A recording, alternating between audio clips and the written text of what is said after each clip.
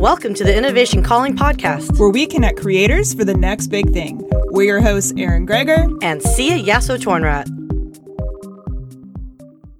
Hey, it's Aaron Greger. And it's Sia Yasso-Tornrat. All right, we've got another great episode of Innovation Calling coming your way. But before we do, we have another new announcement. Yes. Excited. We haven't said this one yet. So what's happening, Sia? February 27th.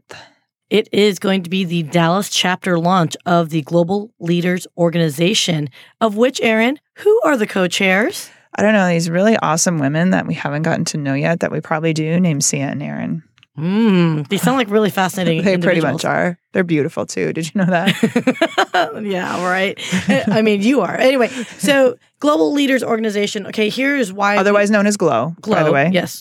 Yes, it is known as GLOW to us and the cool kids. So you two now shall call it GLOW. The reason why Aaron and I co-chaired this was because we were tired of the standard networking events. And I'm not knocking networking events in general. I think they all have their time and place and purpose.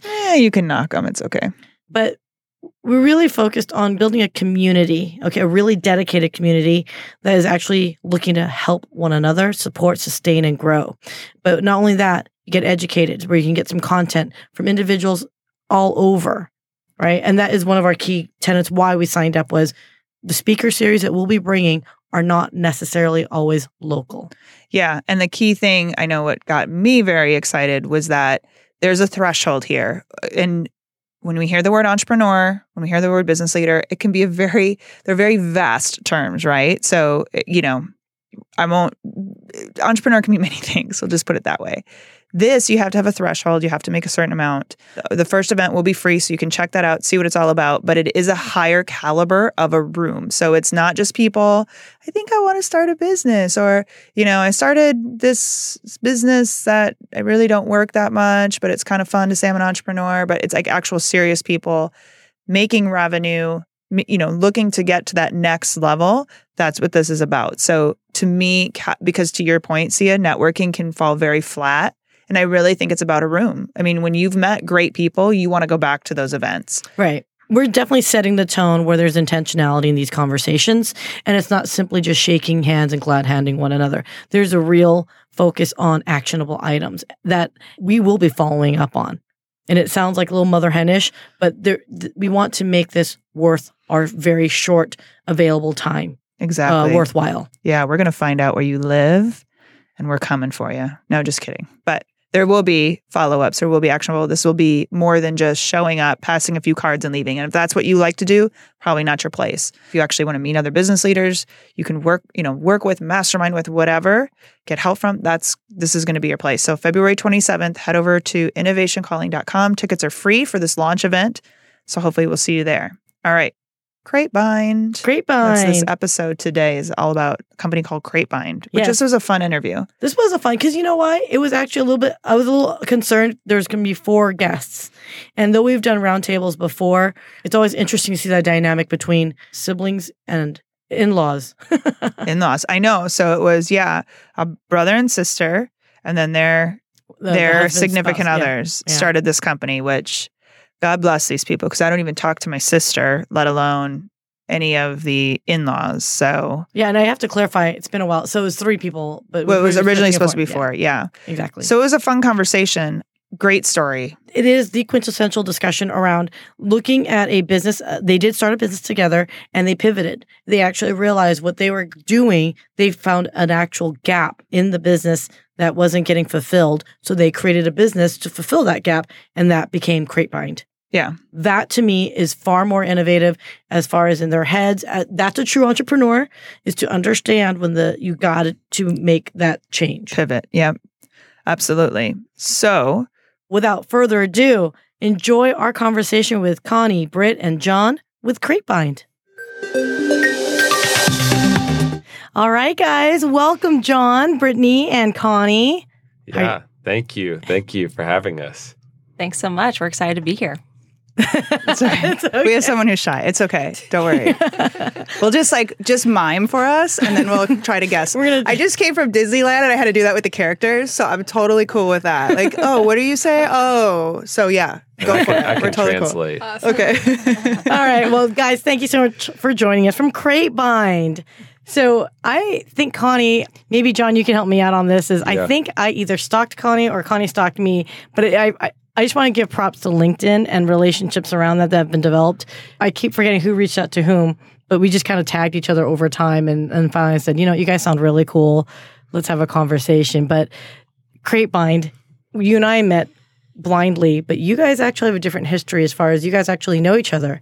Could you explain why?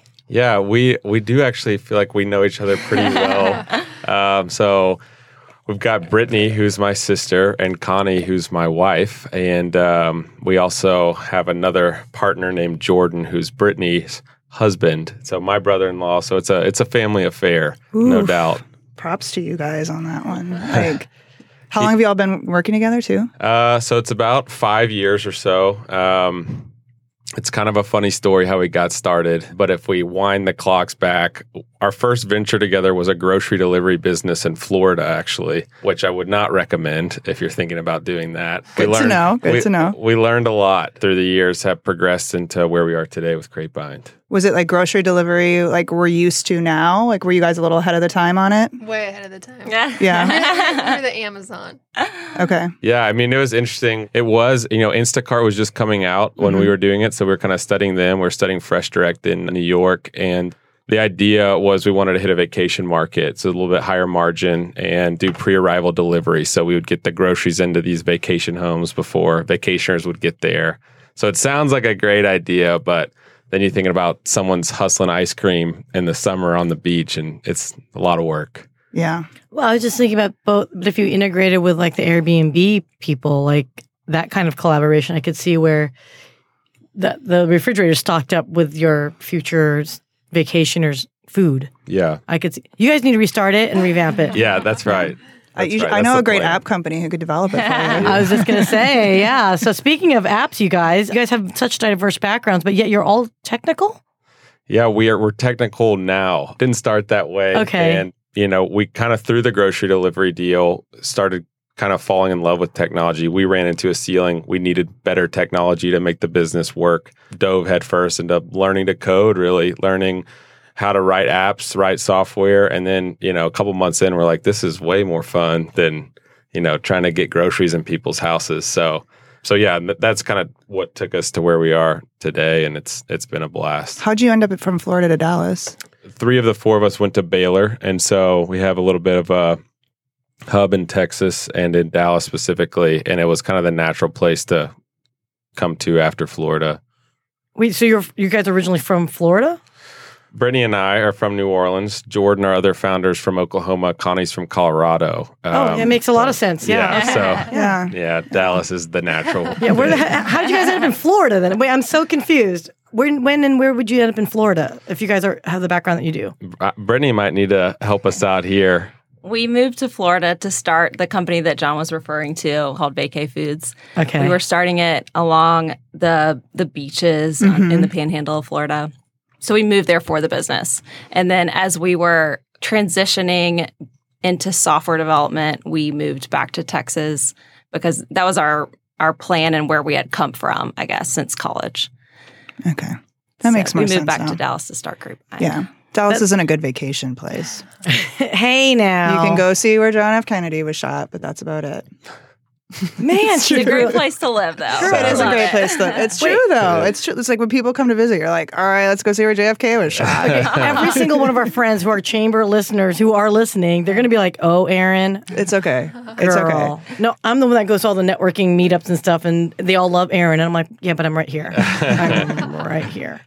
All right. So Cratebind. So tell us, okay, we're talking apps. You guys do app development. Everybody and their mom has an app idea or an app. Can you tell us, let's go with first what makes y'all different. So you've got 1,000 people to choose from. A lot of people can go overseas. You hear those stories. Sure. But what makes you all different? Well, I noticed you kind of rolled your eyes when you said go overseas, and you know that I've heard those stories. Right. And so, most people have. And so what we have come to understand, I think kind of like we talked about the grocery delivery thing, like we have been on the front lines of trying to start a business and getting our teeth kicked in. Like we understand it at a very, very intimate level. What we have found with technology, companies and individuals need someone who understands technology that they can really trust, and they can really trust with their $500,000 in seed funding, and someone who can really get in there and solve the problem. And a lot of the technical challenges we face are difficult. They're hard to figure out, and they're things no one's done before. And so I think, to summarize what makes us different, is we attack problems with a business mindset, not with just a pure technology mindset. We want to help solve people's business problems. We want to partner with them, walk through it with them, help figure out what should the budget be according to what your business needs. We don't want a set of specs handed off to us in a Google Doc and we just run away and go build it and bring back a product. The eye roll I got from you and thinking about outsourcing, I think that's the mindset a lot, and companies receive something back that's, not what they wanted, right? And because a lot of times we find founders don't know what they want, right? Like, you have an idea, you have a vision, but hey, there's 100 steps to get there. And because we've done this now 50, 100 times, we know how to walk you down those steps and get to where you want to go. Yeah, and not to knock overseas, but I've found that the more gray area there is to something, the bigger chance you have of not getting anything or getting something that you absolutely did not want in the first place. Sure. And I would think with something like an app, there's a lot of gray area. Like, people think this is what I want, or they think this should be really straightforward. Like, oh, I just want this app just to do this, right? And it's like, well, that's like 70,000 steps, like you were saying. Right. So how is that? Is that what you typically find with people, that they know what they want, but there's a lot of ambiguity, I guess, of how they need to get there and not really understanding it? I think a lot of times what makes a really good founder or an explosive company is a really strong vision. And we have found a lot of the people with great vision are not always as strong in the nuts and bolts of execution, right? It's really hard to pair those two together because one kind of drowns the other out. And so where I feel like we as a team can partner with companies is we bring in 5 people all at once that can all attack a problem from a different angle and really pull this thing apart and use past experience to help them solve the problem. What we push for a lot is, hey, you have this huge vision, that's amazing, but we need to crunch it down and simplify it into something that we can actually build and deliver and people can start using like now. You know what I mean? Because where we see a lot of businesses fail is they try to accomplish too much at once and it never really gets there. It never gets any users on board, never gets people start getting feedback. So we want things built more quickly and feedback coming in more quickly so we can iterate and grow off of that. Yeah. So I guess, can we take a step back? You guys do not have a background in application development. Is that correct? But you guys saw this business need and said, look, we have a differentiator and your value system is business first, understanding the business needs or problem you're trying to solve. And then how did you find your technical resources? And I guess, well, let me ask that first. Because you guys were at the time, we're not. How did you guys find the resources to basically be the engine of your business? Well, I can unpack that for you a little bit. We are technical. We do write code, and we were the first code writers at our company. So the way that worked is the grocery delivery business kind of wound up. We spent the next 8 to 10 months literally in my parents' basement, heads down, learning to code. We built an application at that point, and that's where we really cut our teeth. And so the first, kind of year of what is now Cratebind was leveraging some personal relationships that we had, people that were just like, hey, we're stuck on this. Heard you guys just picked up coding. Could you come help me try to figure this out? We never really intended, honestly, to start a consultancy or an agency. It literally has snowballed from that point to where we are today. And we see that largely because we help step in, solve problems, and then, people know people. And so they turn around and say, hey, these guys really helped me out. You should talk to them. They could help you too. Okay, I have to take another step back if you don't mind. Sure. So the grocery delivery business didn't work out. I'm assuming the same 4 of you guys were in business together and that failed. Well, it was BC. The grocery delivery business was BC. I'm seeing someone smile and nod. Okay. So three of you guys then. So 3 of the 4. Right. It failed. If I can add one thing. I don't want to say failed. I'm sorry. I don't want to say that. Sure. Well, and I wouldn't say it failed. It actually it took off and we realized there were logistical issues that we needed to tackle with additional development and programs to help us scale the business. And so we saw that need. And then we also saw on the flip side, just the low profitability in the food retail industry. Okay. And I we see. saw how long it was going to take us to scale to a point where we were, actually bringing home the money that we wanted to bring home. And so we transitioned to this other side of the business that we were starting to learn that we saw as much more profitable. So I would say it didn't fail. We just changed course. It's almost like they're the true essence of pivot. You guys truly pivoted your business straight up. And honestly, we sold a lot of the assets. And so it ended up, I wouldn't say, it failed. We really more like sold that business and then pivoted to something else. Okay, no, because the reason why I was going to ask is, and then I think that makes much more sense, because normally whenever you go into an endeavor with someone and it doesn't work out for whatever reason, it tends to separate the relationship. You guys decided to go in and start another business, if you will. So, but this makes sense. You got the bug. Yeah, we got that bug. That's and you didn't kill each other. So I have to ask you, did you guys always get along growing up? We did. Brittany, you answer that one. We did. I have two siblings. We have a sister in between us. Okay. And Brittany's the oldest, responsible, fair one. We really did always get along, and I attribute that to our parents. I honestly could say I've never been mad at John, been in a fight with him. We get along really well. I can't even be in the same room with my sister for like a day and we start going at each other. So that's impressive. I'm very impressed. Well, I have a lot of respect for him, and he's running Crepevine, and it is a joy and a privilege to be able to work underneath and with your little brother, mainly because of the respect I have for him and leading this business. So it's a lot of fun. You really have to have respect and trust in your own relationship and yourself, because it is hard to work not only with, but I mean, if you've got the ownership or founder title and operation, I'm assuming you're making a lot of the ultimate, like, who's got the last say in this? I mean, this can't be easy, you guys. You guys make it look like they're so chill, Aaron. I don't know what's wrong with that. They're drugged up. No, well, kidding. I think it would be unfair to say that it's been easy there. I mean, there's been a lot of really difficult things. Anyone that has started a business would corroborate that. There's no, I think a lot of times I listen to these podcasts, like you hear someone tell their startup story and they compress 13 years into 30 minutes. And you're like, gosh, why isn't it that easy? Yeah. And so that definitely have been a lot of challenges. But yeah, we've shared kind of that title. Jordan, the other founder, was at the helm of Crepevine, kind of being the final say. And then about 2 years ago, he transitioned into another role with a different company, and then I stepped up to fill that role. So, anytime there's organizational change, there's conflict and stuff to figure out and all of that, right? Just like you would imagine. But I do think it's cool that we have all maintained our relationships through all of it, because it is tough for sure. Yeah. Okay, let's switch from sibling relationship. Let's go ahead and talk about marital relationships. How do you do that, you guys? That's very tough. Yeah.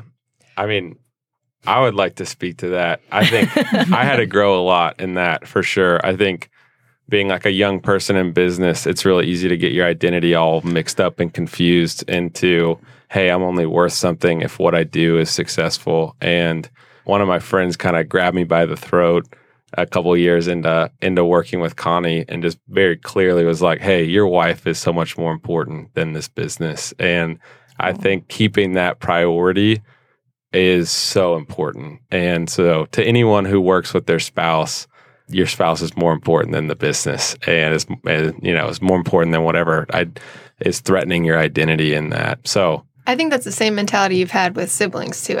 John's always done a really good job of setting priorities, and I've learned so much from him. And he's never made a decision that didn't first step through, how does this affect our family? So I think even we bring their parents into this a lot too, and his parents have always talked about being different than the status quo of you can't work with family.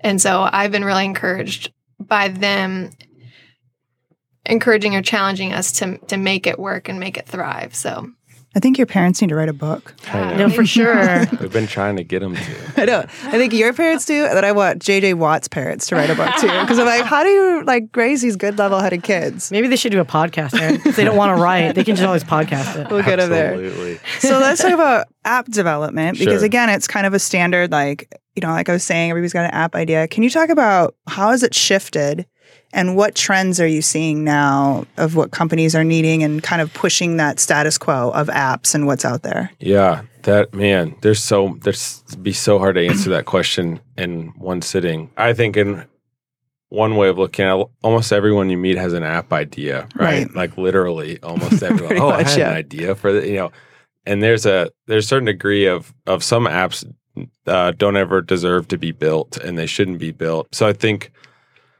part of this is as we walk through, like working with our different clients, is like helping them figure that out, right? So like incentive structure can be tricky because we are incented to build more things because we make more money, right? Yeah. And so I think that's the trickiest thing that as companies walk through this is aligning incentives around that. And so what we try to do is really partner with our clients and say, hey, you shouldn't build that. You shouldn't go that path. I think what we have seen a lot of is you have these early success stories like the Ubers and startups that come out of Silicon Valley that are VC backed and explode. And it really changes the narrative for the 23-year-old today that's sitting there like, if I just had an idea, I could go raise money and go blow this thing up. Like, look, Uber did it. I could go do it. And I guess you see a lot of people like go cash in and go try to do that, right? I think at a high level, you look at a lot of those startups and they're still burning VC capital and it's not. It's in a lot of ways. Some people would argue there's not profitable businesses, right? And so then that has informed the narrative for every other young entrepreneur that thinks I just need to go get a VC on board here, get some money in the door, and then I can go build whatever. And so we really try to partner with people and carve out a path to sustainability and profitability in their business. You know what I mean? And so it seems like you have something to add there. Well, and John mentioned we try to partner with them and help dictate their path forward, or at least guide their path forward. And so, like recently, we have tried to add different verticals in our business to promote that and to further that, because we really do want to act as a partner to, especially our startup clients. We have much bigger clients too that don't need these services, but for our startup clients, like we now have a whole design team that does logo, full suite of branding, and oh wow, and kind of crafts their strategy in terms of marketing and branding and the story that they want to send out to the public. We have strategic consulting, which we are able to draw on our past entrepreneurial experiences and then experiences in other industries to help guide these companies. And then we also have an arm that provides financial consulting. So we just saw that as the next logical step to our startups that are trying to raise money and grow. And so to John's point about like partnering with our clients, we really try to provide more of a full suite of products and consulting that they might need to really be successful. Yeah, because to your point, I think there's probably a lot of really bad expectations. I mean, because even Uber, the overnight success, I was told about Uber like probably 11, 12 years ago now. And it was before their model was totally different. It was when they partnered with already professional drivers, and it was so they're not an overnight. And to your point also, what really makes me mad is this set of false expectations. Like, all right, Amazon did really well by not having a profit for many, many, many. I don't know if they still turn a profit now, but you can't keep representing that model. You're seeing WeWork failing miserably. You saw Uber. I mean, they're struggling big time. So I'm sure a lot of these people see these great stories. Right. But to your point of the 13-year and 30 minutes. Right. And I think a whole, like you look at Masayoshi Son and SoftBank and the investments that they're making, and then like it just twists reality for the rest of us. 100%. And I think we put our money where our mouth is, because, Brittany would never talk about herself, but Brittany is brilliant. She is so much smarter than I am. And she cut her teeth doing investment banking with JP Morgan, then moved on and crushed private equity in Boston. So we're putting our money where our mouth is here. We provide financial consulting, and it's not just our kind of like, oh, this is what we think you should do. Like, no, we're dialed in, and Brittany is dialed in and dials these companies in to a place where we're really like with a true M&A advisory mindset, helping them strategically figure out their cash flow analysis and their pro formas and stuff that a lot of startups never think about, where they really should be thinking about it, right? So would you describe your sweet spot then is predominantly the startup community? Yeah, it's a great question. It is. I mean, there's so much energy in startups. They're so fun, and so our team loves working with startups. But we also work with, Fortune 100 companies. We're sitting right in between Microsoft and AT&T, trying to strategically build a product that's going to help solve homelessness nationwide right now. That's awesome. And leveraging some software products that Microsoft creates and some of the development team from AT&T to put all this stuff together. And so it is. We love startups, but it's not the only place that we focus. And I'm sure of that. I'm just wondering though, in general, just your energy seems like, these startups are doing X, Y, Z, and then there's Microsoft. I'm kidding. No. But I don't know anything about your world, and so forgive my ignorance, or don't. Most people don't. Don't worry about it.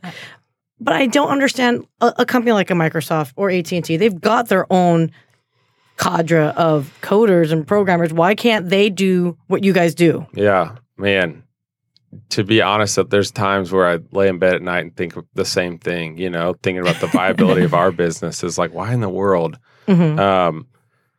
I think a simple answer to that is if you look at an organization, usually the people of that organization are about 100 to 110% capacity of what, like, their responsibility. They're busy. People are busy.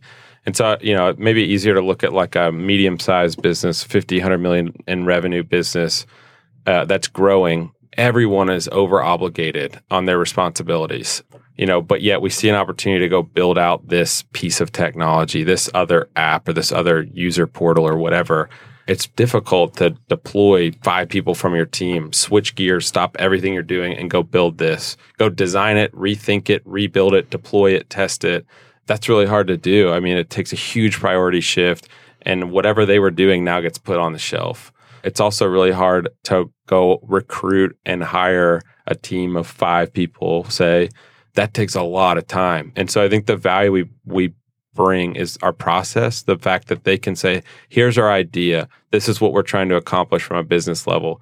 And we go take it and execute on it maybe better than they would have if their own team would have done it, because we can hyper-focus on it. And then the speed at which we can deploy people, right? We can turn people on tomorrow to start building this thing out. And a lot of times speed to market is worth way more to these companies than whatever cost savings happens by augmenting your own team. You know what I mean? Well, I think you could probably sleep at night too, because then Accenture wouldn't be in business, right? They're doing pretty good. I'm just saying. That's right. I've heard of them. Yeah. But I want to go back to the trends. Like, what are we seeing in apps? Like, what are some cool things that people or companies are able to do because of the acceleration in app development, like the changes, even just from what you've seen in the past couple years? Yeah. I think there's several ways to break that down. I would say from a technical perspective, a huge shift, especially with mobile apps that we've seen, is toward React Native, away from... What does that mean? So Brittany's actually a mobile app developer, so I might get her to pitch in here a little bit. But yeah, I mean, so a typical iOS app is going to be written originally in Objective-C and then later on in Swift. And then an Android app is traditionally written in Java with Android Studio and then Kotlin. So Facebook launched a library with the JavaScript coding language where it could build one app with one code base and deploy it to both iPhones and Android devices. And so what does that do, right? So if I want to go build a mobile app, I can now build the same app and it deploy both, and it costs half as much, right? So we are seeing massive companies switch all their development to React Native away from. So So we're seeing everyone from startups to Fortune 500s all lean heavy into React, and so we have felt that with our company for sure. React Native, especially that twist over. So like Facebook is backing that platform; they built it and back it. So big parts of Instagram are built on React Native, and the Facebook mobile app as well. So I mean, in terms from a technical perspective, like I said, that's the biggest shift that we've seen. Do you have anything to add to that, Brittany? No. Anything like capability wise, like any cool apps, and you don't have to name names, but any cool apps you're working on that just is cutting edge applications of what they're doing? Yeah, one app comes to mind specifically that we've had a ton of fun working on. It's a real time kind of sports betting app.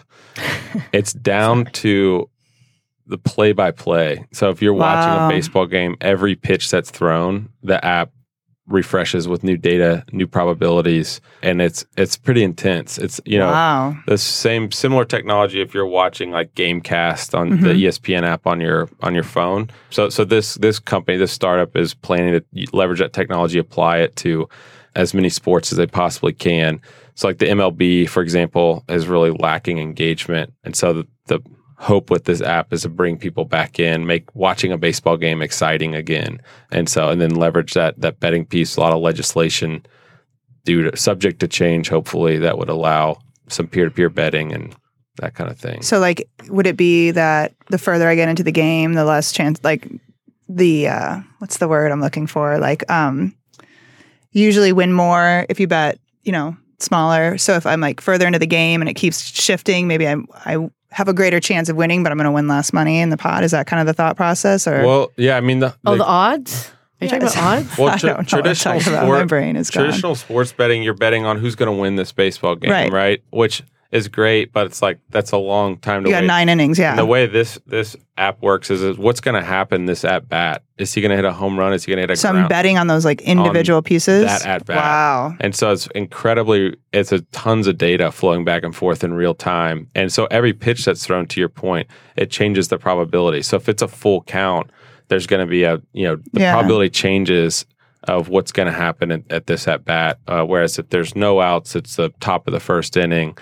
The odds are different, and so it really takes it in. I mean, you're betting however many at bats are in a game. That's how many bets you're placing a game, as opposed to one bet for a whole game. And so that's the idea. Is it makes it so much more engaging, And our team has gotten so excited prototyping it, watching the game, everyone's getting fired up and competing against each other. And so those types of projects are really fun, leveraging some kind of bleeding edge technology to make that work. And so those are exciting. I can't imagine the logistics of keeping up every single game. I mean, I wanted to do a wine app and I was like, I can't imagine just keeping up like with the wine that's being distributed every day. You don't have to worry, Aaron. I usually drink it before you have to worry about the inventory. But I mean, I can't imagine those kind of things. Like that's crazy.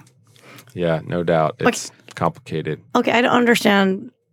I understand the idea of what you guys do, but okay, now that you've got apps where they're going to include like technologies like AR, VR, XR into these mobile integration, is the underlying all same coding language or is it different? Like, what is that? And is that skill set something that you guys have had to retrain for, or what does that mean, I guess?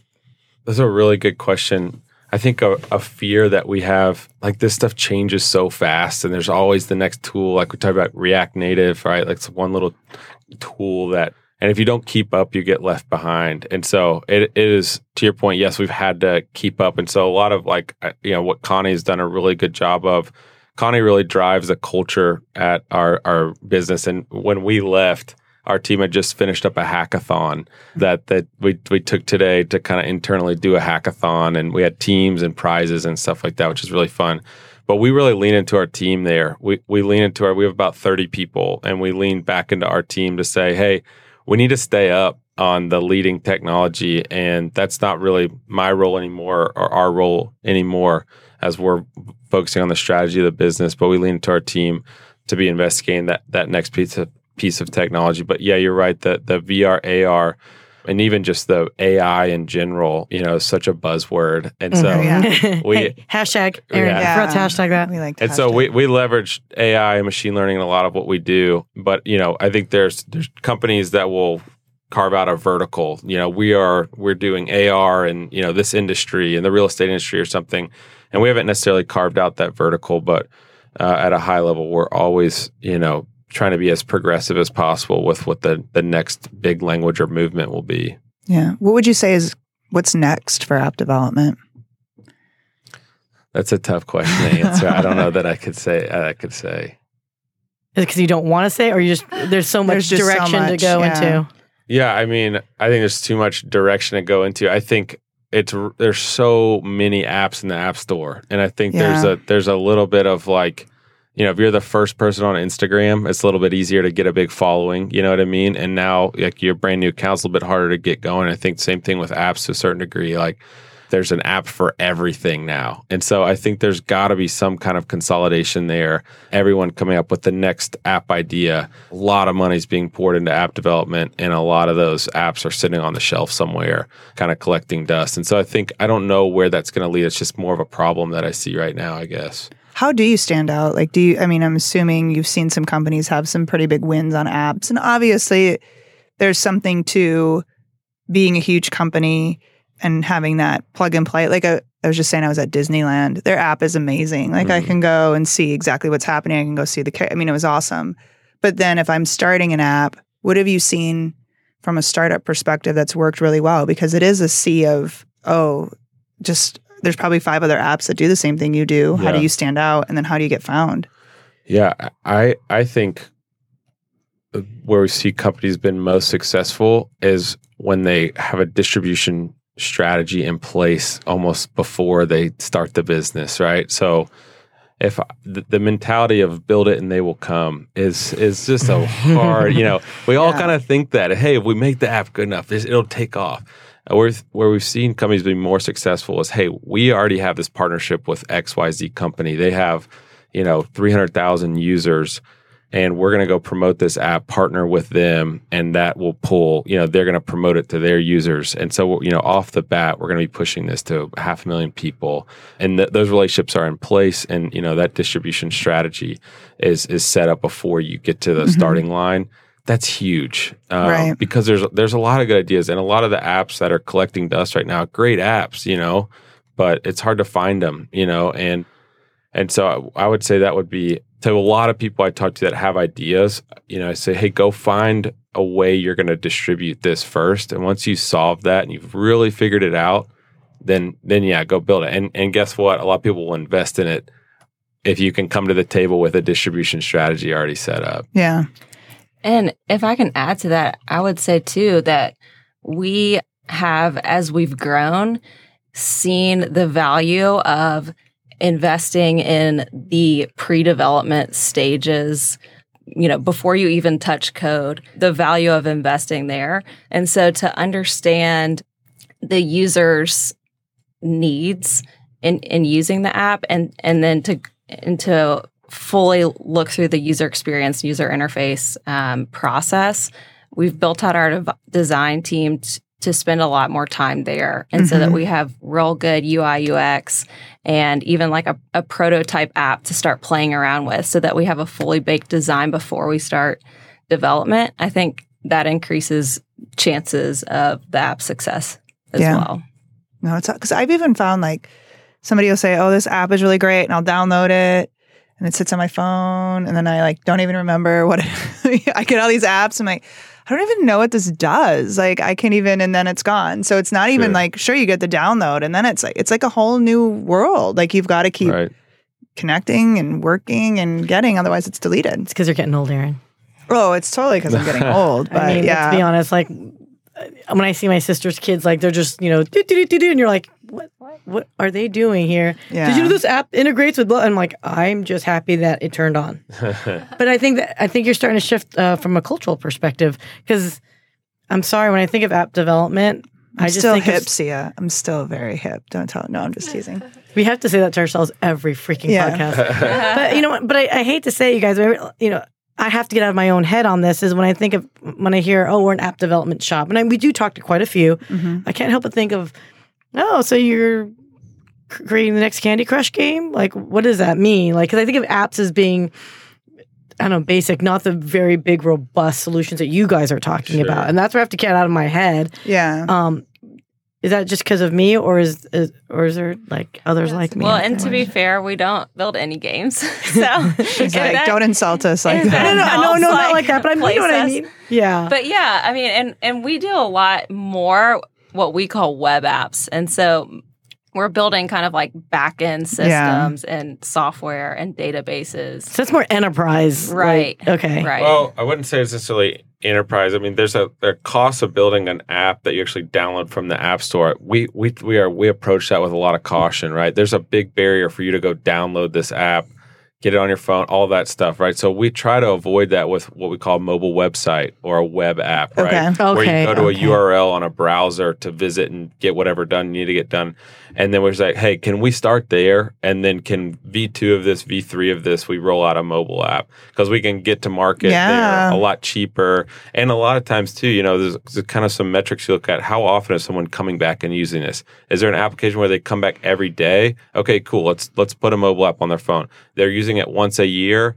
Okay, we don't need an app. Yeah. You just need a great website that's easy to use and intuitive, right? And so it's a web app, mobile app. We're saying apps, but it's not limited to the traditional mobile app that you think of. That's what I was driving at, Aaron, right Yeah. there. That's what, the Well, and I differentiation. appreciate that too, because just even from, I think what you just see you hear the startup stories of people just taking advantage of, or I think right now, I mean, we see this all the time with this podcast. It's like the buzzwords, AI, Right. app, or I need this. My company needs this. My company needs this. It's like, no, you really don't. Right. And I appreciate that approach because it's like, well, we could take your money and we could build all these great things, but then you're not going to be happy because when they come and use it once a year Right. and delete the app because they're not using it, you're not going to be happy. Right. And so it's very refreshing to see that approach because I feel like companies are really losing their way. They don't understand all these technologies, Right. but they hear the words, they think they need them, And they just and make it's these money. I investments. mean, literally money down the drain. Yeah, and another huge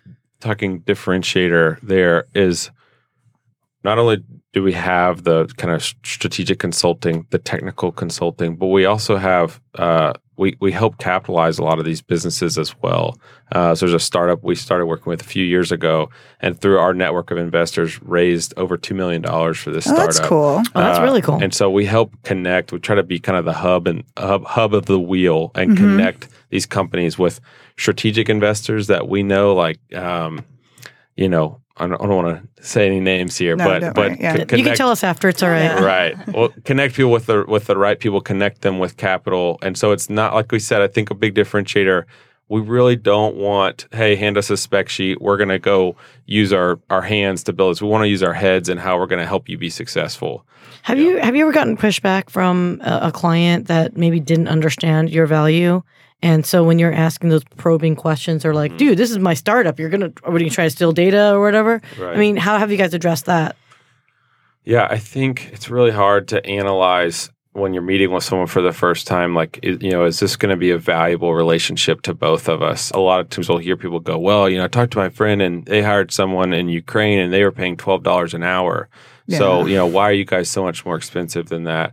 And those are hard conversations to walk through graciously, And sure, we have, our reasons, but we really want to understand where they're coming from. What are they trying to accomplish here? And it's easy to commoditize what we do, and we want to really go away from that. We want to partner with you on this whole project. We don't want to just be hands that are on keyboards writing code, right?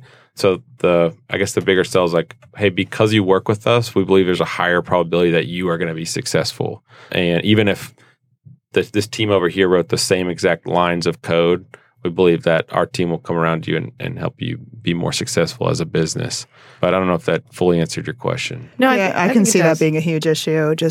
And it's like, go to the Ukraine and then we'll charge you double when they break what you're... Yeah, it's happened. Yeah, exactly. Well, I just think of in terms of, if you're a startup and you've got a technology or idea or a concept that you're very, concerned that's going to get out there, right? Maybe it might be the next Amazon of the world. Like, so how do you overcome that level of trust, right? Mm-hmm. And on top of that, to be honest, if I have, let's say we have our own business and we say, hey guys, we want an app, and they start consulting with us, I can see where it'd be like, I hired you to make an app. Okay, I don't need you to be going into my business stuff. So I've just been curious how your business consultants have approached that, because that is unique. I don't think I've ever heard of anyone in your field doing this type of work. Yeah. So like if we were to come to you guys and you said, hey, after this podcast, hey, could you help us think about an app? We're not going to come in and say, hey, let's see your P&L. Wait, what? It's not in the sense that we're going to pull everything apart, but we're going to ask you questions like, why do you want to build an app?